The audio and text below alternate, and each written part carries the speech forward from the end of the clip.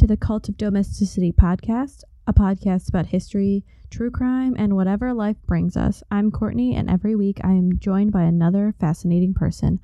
Let's see what we're going to talk about this week. Welcome back, devotees. We're back with Scout from Histories, Mysteries, and Conspiracies. Yours has a nice role, and I like it. It goes in between being a mouthful and having like a nice, like fun, rhymey-ish thing going on with it. So yes, and we've recorded this. I feel like it's been a month since we've recorded. I think so. Actually, it's been a very long time.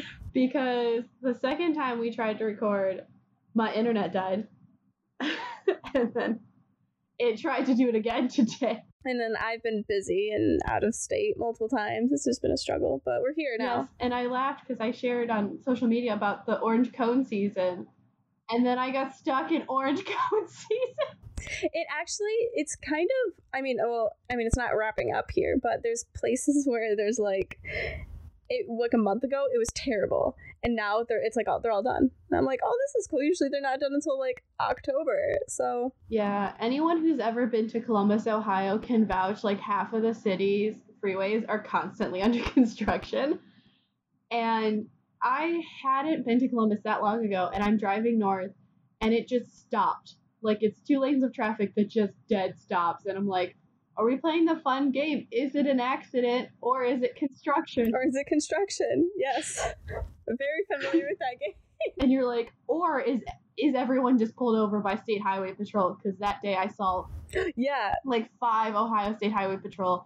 And this is your constant reminder. Don't speed in Ohio because they will find you. I don't know if Michigan's with them. No, like in Michigan, it was funny because we were driving down because we were in Nashville. Like we go for PodX, and when we were driving down, I was like, we're so lucky in Michigan that we have like 75 miles per hour speed limits, and people still go like 80, and the cops go 80. I'll be going like 78, and cops are passing me, and they do not care. And so, but last year I went to Gen Con in August, and we drove, and that's in Indiana, and it was like 65, and my friend who was driving like just kind of wasn't quite paying attention. He was going 80, and he got pulled over, and the cop didn't give him a ticket, which was super nice. He just kind of gave him a warning, but he it's Michigan, you don't really get pulled over for speeding all that often. I mean, there's like the occasional speed trap here and there, but in general it's not that bad. Because your potholes, I remember the last time I drove in Michigan, I almost fell in a pothole. I felt like, yep. And you're like, my poor suspension. It's a true enough statement when the fact that Michigan pothole is a type of ice cream here that like every ice cream shop has. I love it. That is amazing. Yeah. So I just thought that was too funny because I legitimately had edited out like 15 minutes of us talking about that. And then I was like, what is this? But it's funny because when I drove back yesterday, there was like no construction. It's just one side. It's just going northbound on the Hell is Real. Well, there's a portion between Cincinnati and Columbus on 71 that you have one way, you have the 10 Commandments on 2 billboards. Oh. The other way it says, if you die tomorrow, where will you go? And then the next one is just Hell is Real. So when the Cincinnati and Columbus soccer teams play each other, it's known as the Hell is Real battle. That's so funny. Yeah. That's hilarious. It's the Midwest. Just casually. Our billboards are religious, fireworks, and sex shops. You can't tell me that's not true. I mean, no, it's pretty spot on, yeah. Especially because, like, I mean, I moved now, but I was in, like, West Michigan, which is very, very religious, and there's churches everywhere. My favorite is when there's, like, either a sex shop and a religious billboard or a church and a sex shop billboard. That's, like, the Holy Grail ones that you find. Okay, so what do you know about Haiti? Like, the country? Yes. I know they had an earthquake. Yeah, this is a little bit before that. A few years ago, and that's all I know. I really don't know a lot. So, we're going to talk about the Haitian Revolution. Ooh. Yes, they had the first revolution in the Caribbean and for non-British colonies. So. Interesting, I didn't know that. So, let's first begin with our favorite friend, Christopher Columbus, that asshole. Oh, yes. What a guy. So before he arrived in 1492, the native Taino people populated the island, which they called, and I'm so sorry for this, Quisicare, mother of all islands, and Haiti, land of high mountain, which Columbus gratefully renamed Hispaniola. Nice. Imperial. And there were 5 chiefdoms: Marin, Marigan, Maragana, Haragana. I'm not good at pronouncing the J's. And Higan. And again, I don't speak this language, so I'm sorry. It's a general, full, anytime I have to pronounce native names, apology for the whole episode. So then our good friend Columbus comes back to the island on his second voyage and founds the first Spanish colony in the New World, the city of Isabella. You know, Isabella of Castile, gotta say thank you. Then in 1496, his brother Bartholomew Columbus. It's so weird to have another person with the last name Columbus. It is weird. I didn't know he had a brother. I mean, like, probably did have a brother, but like, I've never heard anything of his brother. So this is interesting. He had sons too, man. He was a terrible father. Oh, I could see it. Go back and listen to the Columbus episode. It's a lot of me just calling him an asshole. Oh, sounds good. Well, I will check that one out. So Bartholomew, which is weird because they're Italian and you don't think Bartholomew. Okay, yeah, that's what I was thinking too. Because I was like, wait, what is his nationality? Because I was like, how do you get Christopher and Bartholomew? But okay, it's that's just the Anglicized version of the words. He established the settlement of Santo Domingo de Guzman on the southern coast, which would become the new capital. So they took the estimated 400,000 Tainos living on the island and enslaved them to work in gold mines, because imperialism. Their numbers decreased by 1508 to about 60,000 because, you know, forced labor, hunger, disease, and mass killings. So just the as we said in high school, the white men arrived and then the natives died. Yeah, for real. It's real.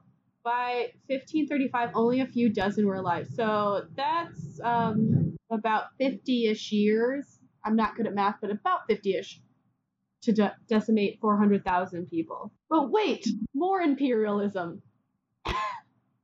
You mean it gets worse? Yeah, I mean, pretty much. The French show up. Oh, because okay. They love the Caribbean. So the western portion of Hispaniola was neglected by the Spanish authorities, so French buccaneers, aka pirates, were like, I'm gonna tap that. And began to settle on Tortuga Island, then the northwest of the island. They called it the Grande Terre. I don't speak French. I think I did it on Duolingo once for like 2 days, and then I was like, this is hard. I was like, in French words, you pronounce like 10% of the letters, and I was like, I don't really, this isn't, not a fan. I speak a decent amount of Spanish, and same, that's where I'm at. And I speak Andalusian Spanish, which is, you get the TH plus dropping things, so. Oh, nice. That's what you get when you live there. So then Spain was like, okay, we're going to give you the western coast, France, because we're not going to deal with this. And they retained the rest of the island. So then the French called their portion Saint-Domingue, which is the equivalent of Santo Domingo. And the Spanish colony remained separate and would eventually become the Dominican Republic. Because remember, this island has 2 countries on it. It's a decent sized island, but for 2 countries, you're just like, how big is the island? Like, how many, do you know that? How many miles across? I can't figure that out.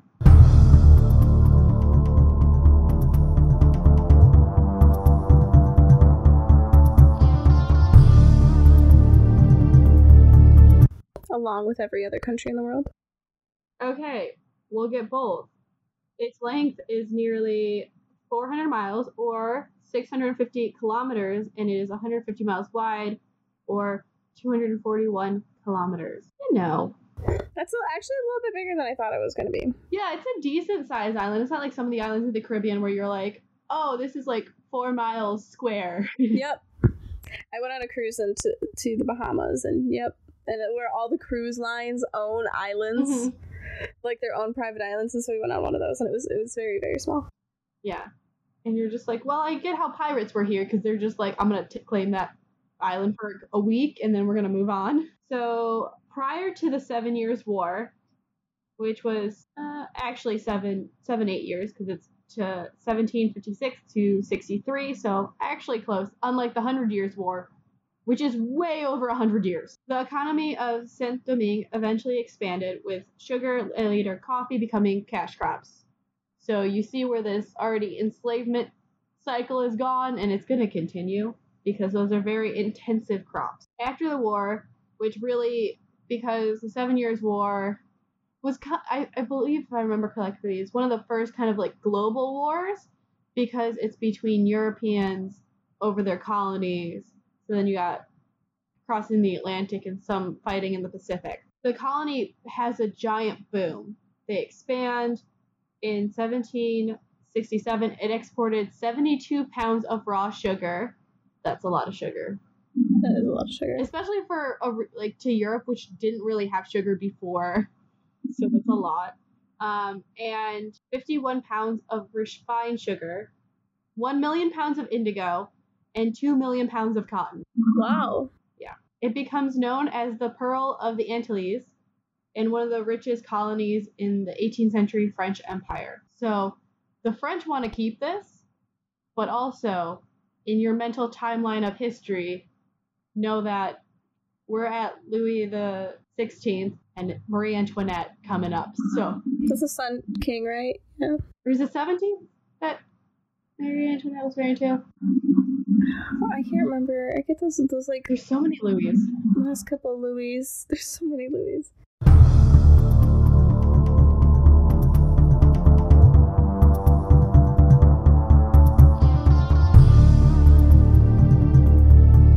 '16th, yes, I was right. Woo! Okay. I had to read some Roman numerals. It's been a minute. So yeah. So just remember that in your French history timeline, that they're coming into their power around this period. But also shit's about to go down. Yeah, so pretty much we know we're getting close to the American Revolution. It goes American Revolution, French Revolution, everything's on fire. So and then everything just remains on fire. Yeah, I mean, it gets down to coals where it's just simmering and then it's on fire again and then people put some water on it, but they don't put it out. Yeah, they just sprinkle it on. They're like, it's probably good. It's smoking a little bit, but that doesn't mean anything. It'll go out. It'll go out eventually. Insert the picture of my dad on our deck putting out a fire from the deck. That would he's burning our deck because he needs to rebuild it. So he's burning the planks. But we had to go to dinner. So he's on the deck in dress clothes with a hose burning the fire about 10 feet away. And I took this picture and I said, this is why I love my father. I say, this sounds like a meme.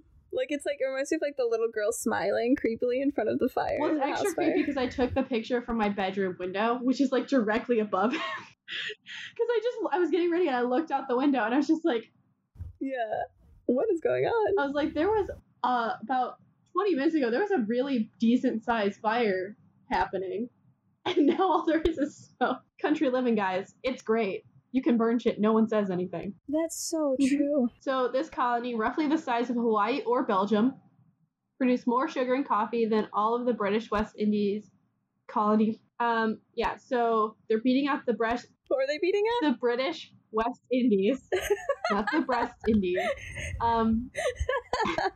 I haven't even made the mistake I've been making for like 2 weeks, which is not realizing I only bought regular allergy medicine, which means it's drowsy. Oh no! Yeah. Dude, I'm a Zyrtec or Allegra person. Neither of those are drowsy. Oh, it was. Highly recommend. Yeah, I have to go get some more today because I need to breathe during the day. It's fine. Who needs to breathe? Yeah, so they are beating out the British West Indies, and anyone who knows British-French relations through most of history, they are like the Sharks and the Jets with occasional marriages across the channel. Really, it takes the Germans for them to be friends. And they were generating enormous revenue for the French government, which is good because the French monarchy likes to spend. If you've ever seen pictures of Versailles, you're like, man, that's a lot of gold and shiny things everywhere. And it's huge, and those gardens, and... Yes, it's ridiculous. So, I said this was about a revolution. We've not gotten there. But relationships on the island are mainly white landowners who have a mixture of free and mulatto blacks on the island.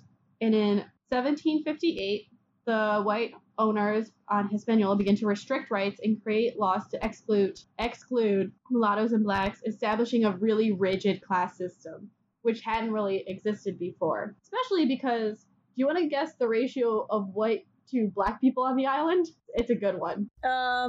Let's say 6-1. A little higher, 10-1. Oh, wow. So this class system, not a great idea. And then in France, because they're ruling over the island, this half of the island, the majority of the Estates General, an advisory body to the king, constituted itself as a national assembly and again made radical changes to French laws.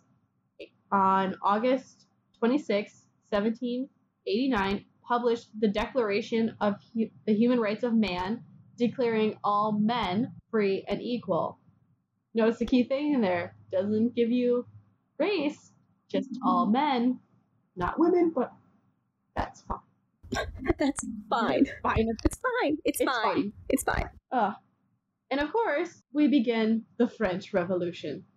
It's very complicated. I'm not covering it now because it's going to take a lot of minutes that we don't want to do.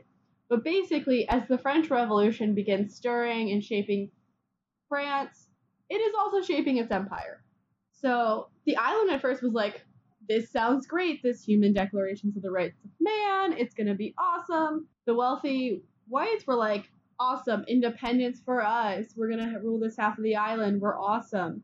Elite planners really intended to take control of the island and create trade regulations to further their wealth and power. So the top 1% was like, we're going to become more 1%y. If you think we're going to do it, it's going to be hard. It's going to be so hard, guys. We're going to work for you. And then they're like, it's such a struggle for we're us. We're going to Scrooge McDuck this with like rooms full of gold. I guess it would be sugar. Rooms full of sugar, which seems worse because it's the Caribbean, so it's hot and sweaty. It gets sticky too, yeah. Well, between 1791 and 1804, the leaders getting some French in here. Francois Dominique Toussaint Louverture and Jean-Jacques Dessalines led the revolution against the slave system established on the island. So they really were going to take down the third largest source of income to France, because slavery on Saint Domingue, along with all the other Caribbean islands in the colonial empire, was a big money maker. Because again, remember, everything you learned in school, sugar is a very labor-intensive crop. Cotton is a labor-intensive crop. So you need to constantly replenish the people who are farming that, because they're not good people. These leaders, so Toussaint Louverture and Dessalines, were inspired by the Huguenots, sorcerers or priests of Haitian voodoo, Duty Buchanan, and Francois McCandle. It looks like Mac and Andel McCandle. So this is going to come into their ideas. Well, we see an overturn in power in 1792 with Leger Fascis. There's so much French, and I'm trying so hard to be nice about it. You're doing a really good job. Just fake it till you make it. Okay. Leger Fascis Sonderax was the de facto leader of Saint-Domingue. He was a French Girondist, an abolitionist during the French Revolution who controlled 7,000 troops on the island during the Revolution. His official title was Civil Commissioner, but within a year of this, he really expands beyond his Committee of Public Safety. So he's like, yeah, I see this power, I'm going to take it because this needs to be tamped down. Sonrax believed that the Saint-Domingue whites, mostly who were of Spanish descent, were either royalist or separatist conservatives attached to independence or to Spain, and it was a way to preserve the slave plantation. So he wants to keep that system in place because he, wants to set up a separate government, but he wants it to still look pretty similar. So he attacked the military power of white settlers and alienated the colonists from the French government because he is representing the French government. at this point, which is pretty much on fire at this point. If you know anything about the French Revolution, there's like 2 years where it's semi like simmering, and then it's just on fire with a lot of guillotining and lists. And this is how Madame Tussaud starts, because she makes death maps. That's your fun fact of the episode. So, many gens de culture, or mixed-race residents of the colony, asserted that they could form the military backbone of Saint-Domingue if they were given rights. So, you're like, oh, that seems fair. They're probably like a decent majority of the people. Sonrax rejected this view as outdated in the wake of the August 1791 slave uprising. So the slaves rose up, and he tamped it down. And he's like, I see what you're trying to do. He believed that Saint-Domingue would need ex-slave soldiers among the ranks if the colonial army was to survive. Although he didn't originally intend to flee the slaves, by October 1793, he ended slavery in order to maintain power. So he's like, necessity, let's free the slaves, which is kind of the really big first step in the Western Hemisphere. Yeah, that's interesting. That was actually kind of surprising to hear that. Yeah, you wouldn't think it was a French colony, because, the British haven't done it yet. Not till 1820s. Just random facts in my head, guys. You just know. I've read a lot on British abolition. So 1799, we're almost to the 1800s. The black military leader Toussaint Louverture brought under the French rule a law which abolished slavery and then embarked on a program of modernization. So he was like, I'm taking over. So he kicks out our good friend Sonrax, and he's really known as like kind of this hero of the Haitian Revolution. So if you want to learn more about the Haitian Revolution, I really suggest you look up Toussaint Louverture. There's a really good biography on it that I read for class that I cannot remember right now. So he had become the master of the whole island. He had kind of been working his way up through the revolution, being consistent, being good.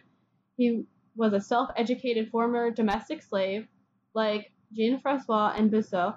He initially had fought for the Spanish crown in this period because, remember, there's 2 colonies on one island. And so the Spanish ever nosy in this period because they're like, you guys make a lot of money. We would like some more money. And they're interfering as well. So anytime there's a revolution happening, you should always assume there's another colonial power weaseling their way in. So the British had invaded as well, Saint-Domingue, and really what swapped Louverture over to the French side was they were like, we're going to free all the slaves. So Sonrax had agreed to that, so Louverture was like, okay, cool, I'll fight for the French now. Because really you have to think, if you're a freed slave or you're a former slave, you have to think for your best interest. If, like, say, the British or the Spanish are going to keep the status quo, and the Spanish didn't have the best reputation in regards to slavery. If you've ever heard of the Black Legend, that's where, it really paints the Spanish out as this colonialism, imperialism boogeyman. Yeah. They did some good things. They did a lot of bad things. But so did the other imperialistic powers. So we're not shaming one, we're shaming all. So Louverture, after the Sonrax fleet frees the slaves, works under the French general Etienne Louverture, pretty much their job was to make sure all the slaves were actually freed. So, yay on them for holding up their end of the bargain. He brought his forces over to the French side on May 6, 1794, after basically the slavery issue, and then he takes over portions of forces that were made up of former slaves, winning concessions from the British and expelling Spanish forces. So it's a very successful military revolution. And in the end, the reason why he becomes the ruler is he restored control of Saint-Domingue to France, and he was still very intelligent, organized, and articulate. So they really didn't have a reason not to like him, except for he was a former slave, but he was like, I'm educated, bitches. I don't know how to say that in French, but if someone does, please comment with it. Well, don't comment, because then we don't know how to read it. Maybe, send a video. Oh, yes, please do that too. Either or. Make a gif of it. Yeah. And Toussaint had become master of the island, and he's like, I don't feel like giving this back to France because my people are free and you guys aren't here. Also, your country's on fire. Basically. So, don't got a lot going here. No. He begins ruling effectively as an autonomous entity, and he has actually successfully defended against local rivals. So, remember, there's still rich white people there who are like, I can do this better than you. And he's like, hold my beer. I got you. But remember, French Revolution. Who's the victor? Our good friend Napoleon. And he comes to power in November 1799. So then he's like, okay, we got to get everything back under control because we were on fire for so long that the edges of the colonies are getting ideas, and we're not about that because we're France. He passed a new constitution declaring that colonies would be subjected to special laws. Among these, like, colonies are like, are you going to reintroduce slavery? Because we are not about that. But Napoleon begins by confirming Toussaint's position and promising to maintain abolition, which is amazing when you think about it. Like, that really is. That's like I was actually quite surprised. That's pretty cool. You would expect him to go and tamp it down, but oh yeah, he's really. I think they're just all so tired. That's what I was just gonna say. I was like, I think it's just like overwhelming, and it's like you're done, and you're just like, hey, you just take care of this, okay? I'm just gonna be here. Yeah, and you take care of it. Toussaint was doing a great job. So I mean, he's like, okay, you're doing a good job. I've got to deal with this. You're doing great, sweetie. Yeah. Oh, throw some Mama Kardashian at me. So, and plus, Napoleon, remember, he's got to go down into Spain. He's going to try to go into Russia in winter, which is a dumb idea, but he tried. He does give Toussaint some rules. You know, he's like, hey, you can't go over to the Spanish side of the island, as it would have given him a more defensive position. So, like, half the mountain, like, half, how the geography is made up where, like, the Dominican Republic side, I think, has better military advantages compared to the Haitian side. So he's like, yeah, you can keep power, but you're not going to have a good, strong military position in case I do need to come take this back, because I am Napoleon. Sorry to throw a really bad French accent in there somewhere. No, it was bound to happen, so. Yeah. Then, January 1801, Toussaint and Hyacinthia Mose invaded the Spanish settlements. You know, they broke that rule, taking the possession from the governor, Don Garcia, with not too much struggles or difficulties. They were like, and thank you, this is mine now. He then promulgated the Constitution of 1801 and officially established his authority as Governor General for life. So this is where you're like, for life part, sir? A little problem with that. But over the entire island of Hispaniola, confirming most of his existing policies. So, I mean, he was doing a good job. So, and you're like, okay, it kind of makes more sense for that island to be united. But what we know now is it doesn't stay that way. Yeah. I mean, it feels like on a small island like that, having two colonies next to each other, it's just, I feel like they'd step on each other's toes a lot. Luckily for us, they divided it straight down the middle. But it just, I could definitely see, like, a lot of, like, well, you have this, well, you have this, well, you have this. And, like, it just gets crowded, you know? Oh, yeah, like, that's, like, the big problem. Actually, the Dominican Republic is the majority state. Sorry, my bad. I had to double check. But there's a lot of mountains in there, and the Haitian side, I think, is more flat. So if you're gonna, like, come take things. Yeah, they're broken up by mountain ranges. So it makes sense why, yeah. So Article 3 of the Constitution states, quote, there cannot exist slaves in Santo Domingue. Servitude is therefore forever abolished. All men are born free, live and die free. And, like, you're like, yes, thank you. We're good. But during this time, Napoleon Bonaparte met with the refugee planters. Because remember, they were the rich white planters and they were like, I'm out. And they were like, yeah, we really need slavery back in Santo Domingue. It's really how we made all that money is on the backs of people who didn't want to be there. And we worked them so hard that they died. We paid them in housing and 1 day off if they were like. So Napoleon's like, I agree. We need money because remember, France was on fire. Napoleon's trying to put out the fire and put the country back together. And you need money to do that.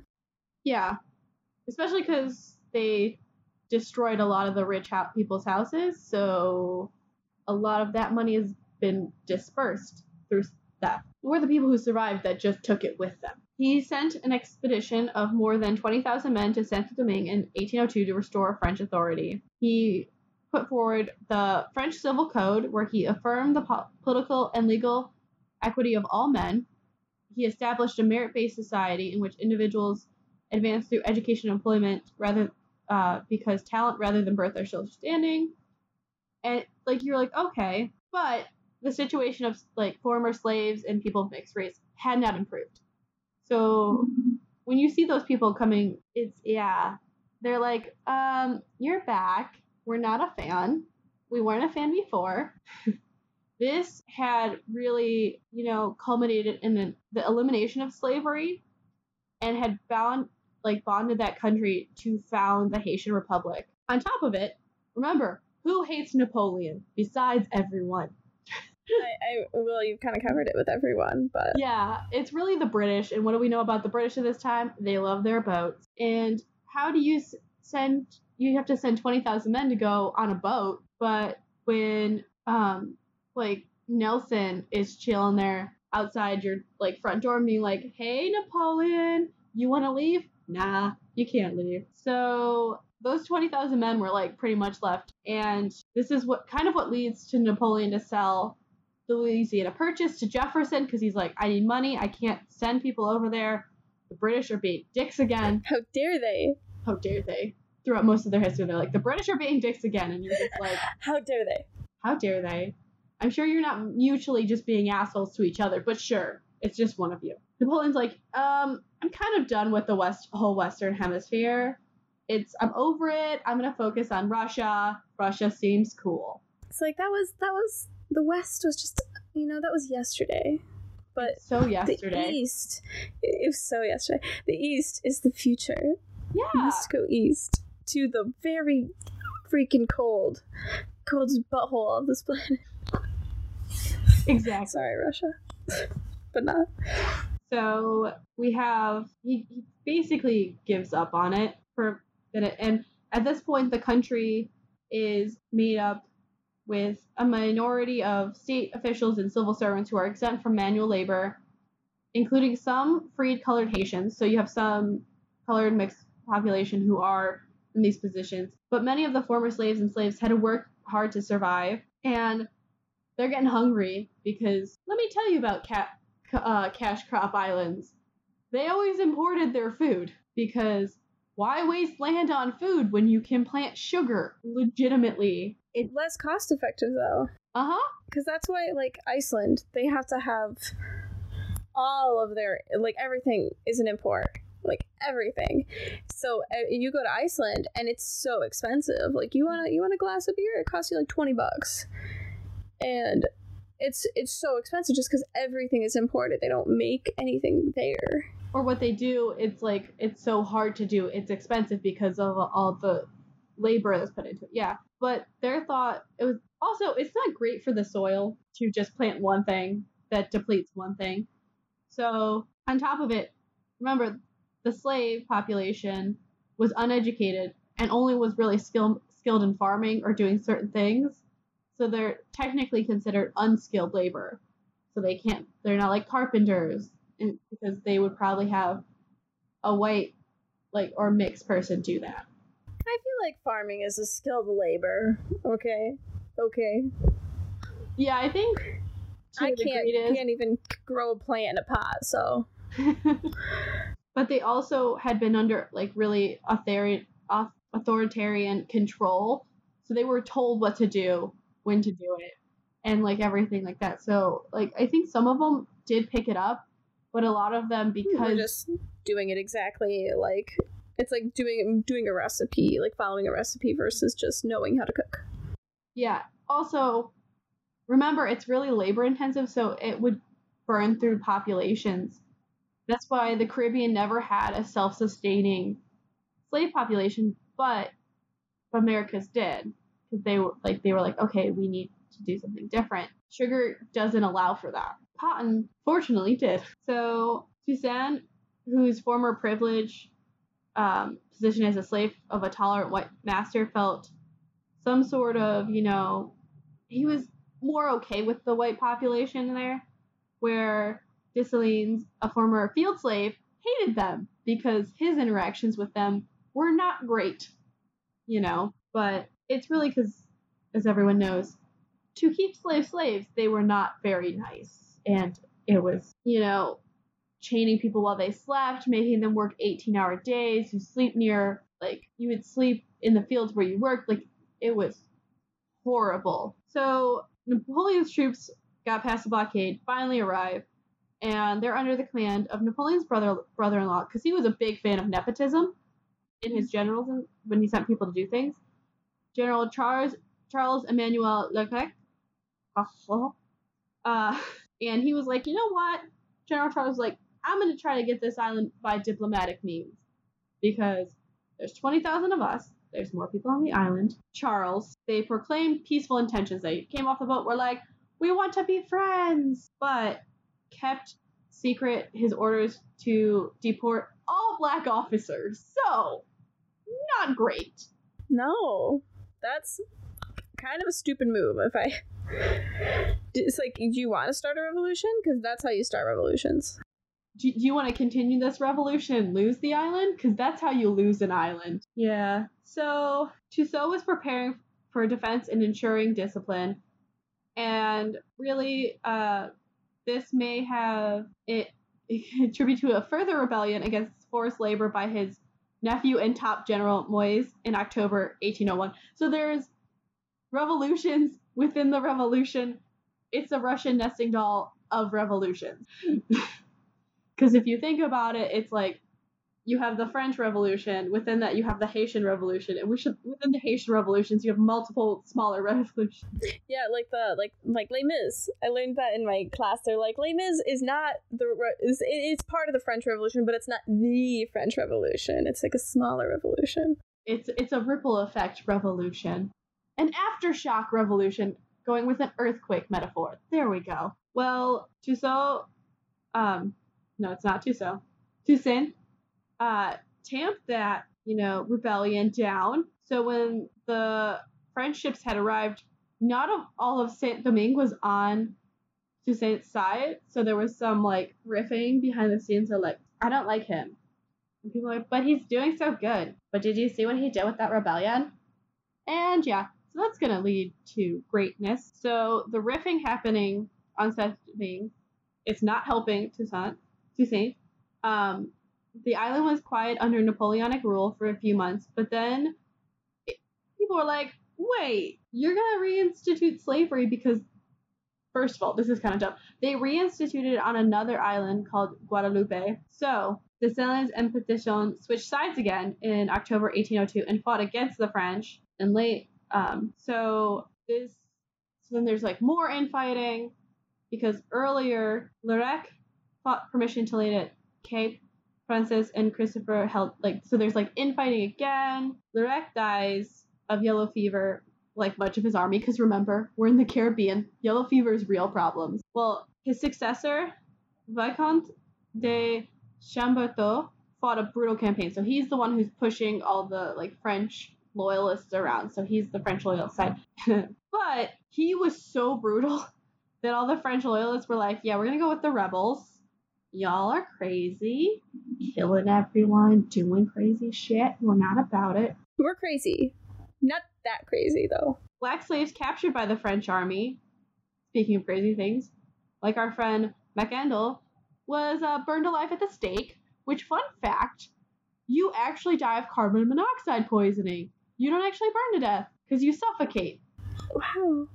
That's actually, like, that's really interesting, first of all. But it's also really, really, it makes me feel a lot better about, because I'm always like, that is, like, the worst death, to be burned alive, but... I mean, it takes Hurts, hours. yeah.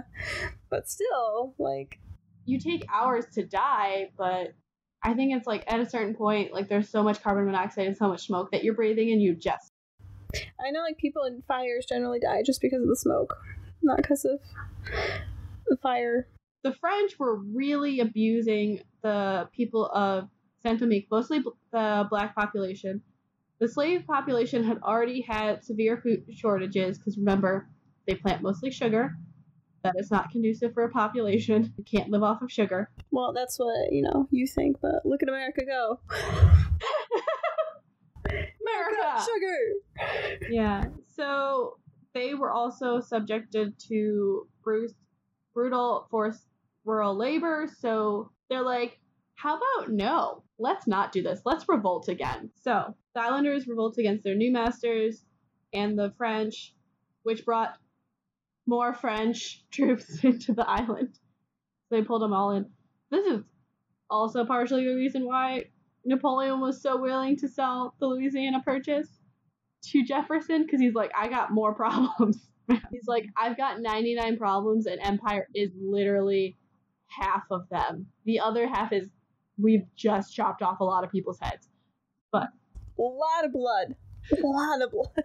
There's a lot of blood all over the world that I need to, like, deal with. So the people begin a series of attacks on the owners of sugar and coffee plantations. The French soldiers were sent to quell the revolution in Saint-Domingue. But remember, Caribbean. These are Europeans. So guess who comes up? Yellow fever and all the mosquito diseases. And it killed half the army. Nice. Crushing it. So, mosquitoes. MVP. Always MVP. I hate them though. Like, I mean, I know MVP, but like, they love me. I literally have like I have a mosquito bite right here on my arm. I have like 8 mosquito bites on my legs, and that's after using 40% DEET while I was outside. They love me. Oh, I'm the same way. The worst is when you're with people who mosquitoes don't bite, and they're like, I'm fine. I'm not even wearing anything. I'm literally doused. I took a bath in DEET before this, and I'm still struggling. On top of it, the British are blockading everything because they love a good blockade. Really big fans. Big blockade person. Big blockade country. They're like, you know what this war needs? A blockade. Do you know what I got my daughter for Christmas? A blockade. So, Dessalines led the rebellion until its completion when the French forces were finally defeated in 1803. Remember, this kind of, like, the grumbling started in 1758 and really didn't pick up till the French Revolution. So, it was a lot. So, Dessalines rules, and he wasn't great in that he slaughtered and massacred the white population, and I like the source I found said wholesale, which is horrible. Oh my gosh. So this brutality shocked foreign governments because they're like, okay, sure, you won, and he's just like, all the top 1%ers, okay, bye. Which also is not a great idea, but the reason why I believe he did it was they were always the ones going back and causing problems, even when they were, like, they fled. But again, killing all of them, not the answer. I know it's a history true crime podcast, but again, don't advocate towards massacres or killings. It doesn't work. That's not what you should do. And the last battle, the Battle of Vittories, occurred in November 803 near Cap-en-Hétin. When the French withdrew, they actually only had 7,000 troops. So they kind of like lost that and just like mass exodus on their ships. Remember how many they came with? 20,000 plus some extra bits.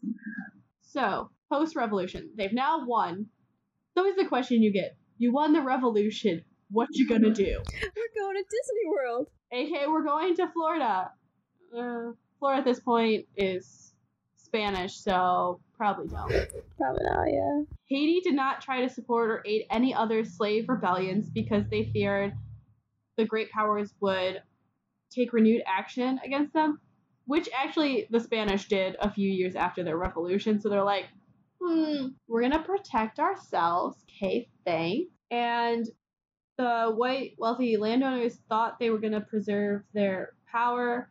They really attacked any like symbols of political power and plantation, they attacked town halls which had representatives of the defeated French authority. Elite planners took control of the former Spanish side of the island, which kind of, led to the Spanish coming back. And so it's really created this unstable system left over. It's why Haiti, because they massacred those in the know, did not have any sort of, they had struggled with rebuilding that knowledge base. Mm-hmm. And so they struggled for a while. And then they continuously have these problems of corruption. It's not as bad as the Spanish machismo problem that comes about in their former colonies, but you still see the corruption because that education level on how do you govern was taken out, and the native method of governing had been killed out through European imperialism. Yeah, so everybody's dead, and we don't know what to do, basically.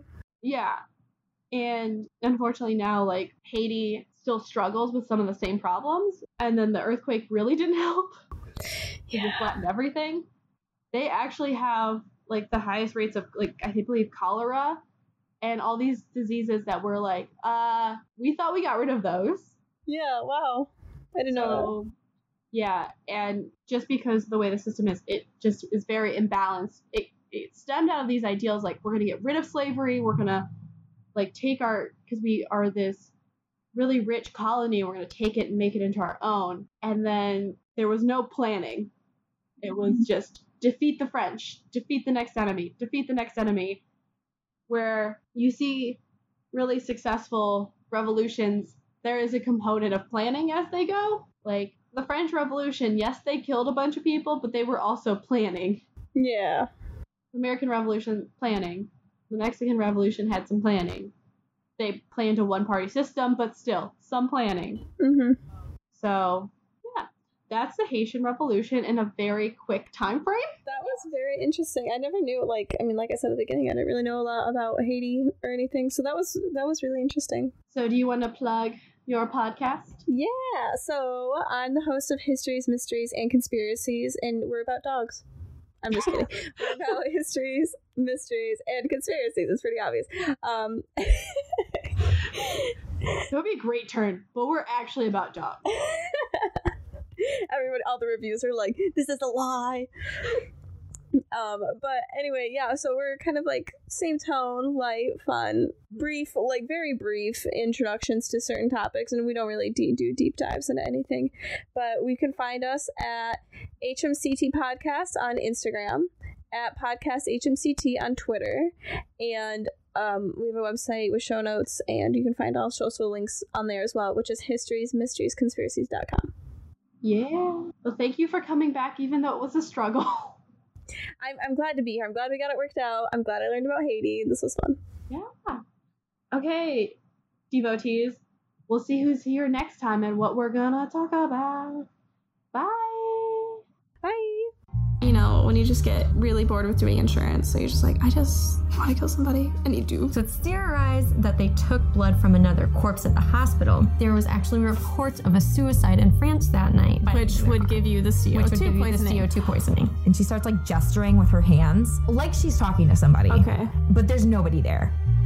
I'm Sky, the host of Histories, Mysteries, and Conspiracies. Join me and a guest every week as we discuss a news story. Find us at historiesmysteriesconspiracies.com. Be your weird self. I've been listening to a ton of true crime podcasts lately, but there's just not enough conspiracy theories in it. What about international crime? But what about the psychological aspect? I mean, what were they thinking? Yeah, but who's talking about cults and even paranormal stuff? Hey, wait, that's us. It's Murder Buzz. We're a podcast of 4 friends talking about the things we love the most. Join us on iTunes, Google Play, Stitcher, Spotify, Overcast, anywhere that you get your podcasts every Monday morning. And if you haven't gotten enough of us yet, We are on Twitter at Murder Blows and Instagram at Murder Blows Cast. So come on, come hang out with us or listen to us every Monday. Thanks so much. Bye. Hey guys, July 13th is coming up soon, and if you want to meet me and a bunch of my podcasting friends, about 80 of them, come down to the True Crime Podcast Festival at the Marriott downtown, right on the Magnificent Mile, you know, right by the Bean in that beautiful park. So I'm excited to see some of my favorites: All Crime No Cattle, Ignorance Was Bliss, Nature vs. Narcissism, Paranormal Chicks, the Getting Off podcast, Dark Poutine. All of your indie favorites are going to be there, as well as a lot of the big names. This is a full day event, and the sooner you sign up, the cheaper it's going to be. So make sure you sign up soon. And there's going to be meet and greets. I'll be there. I have ordered some things, so if you're there, you might get some exclusive goodies.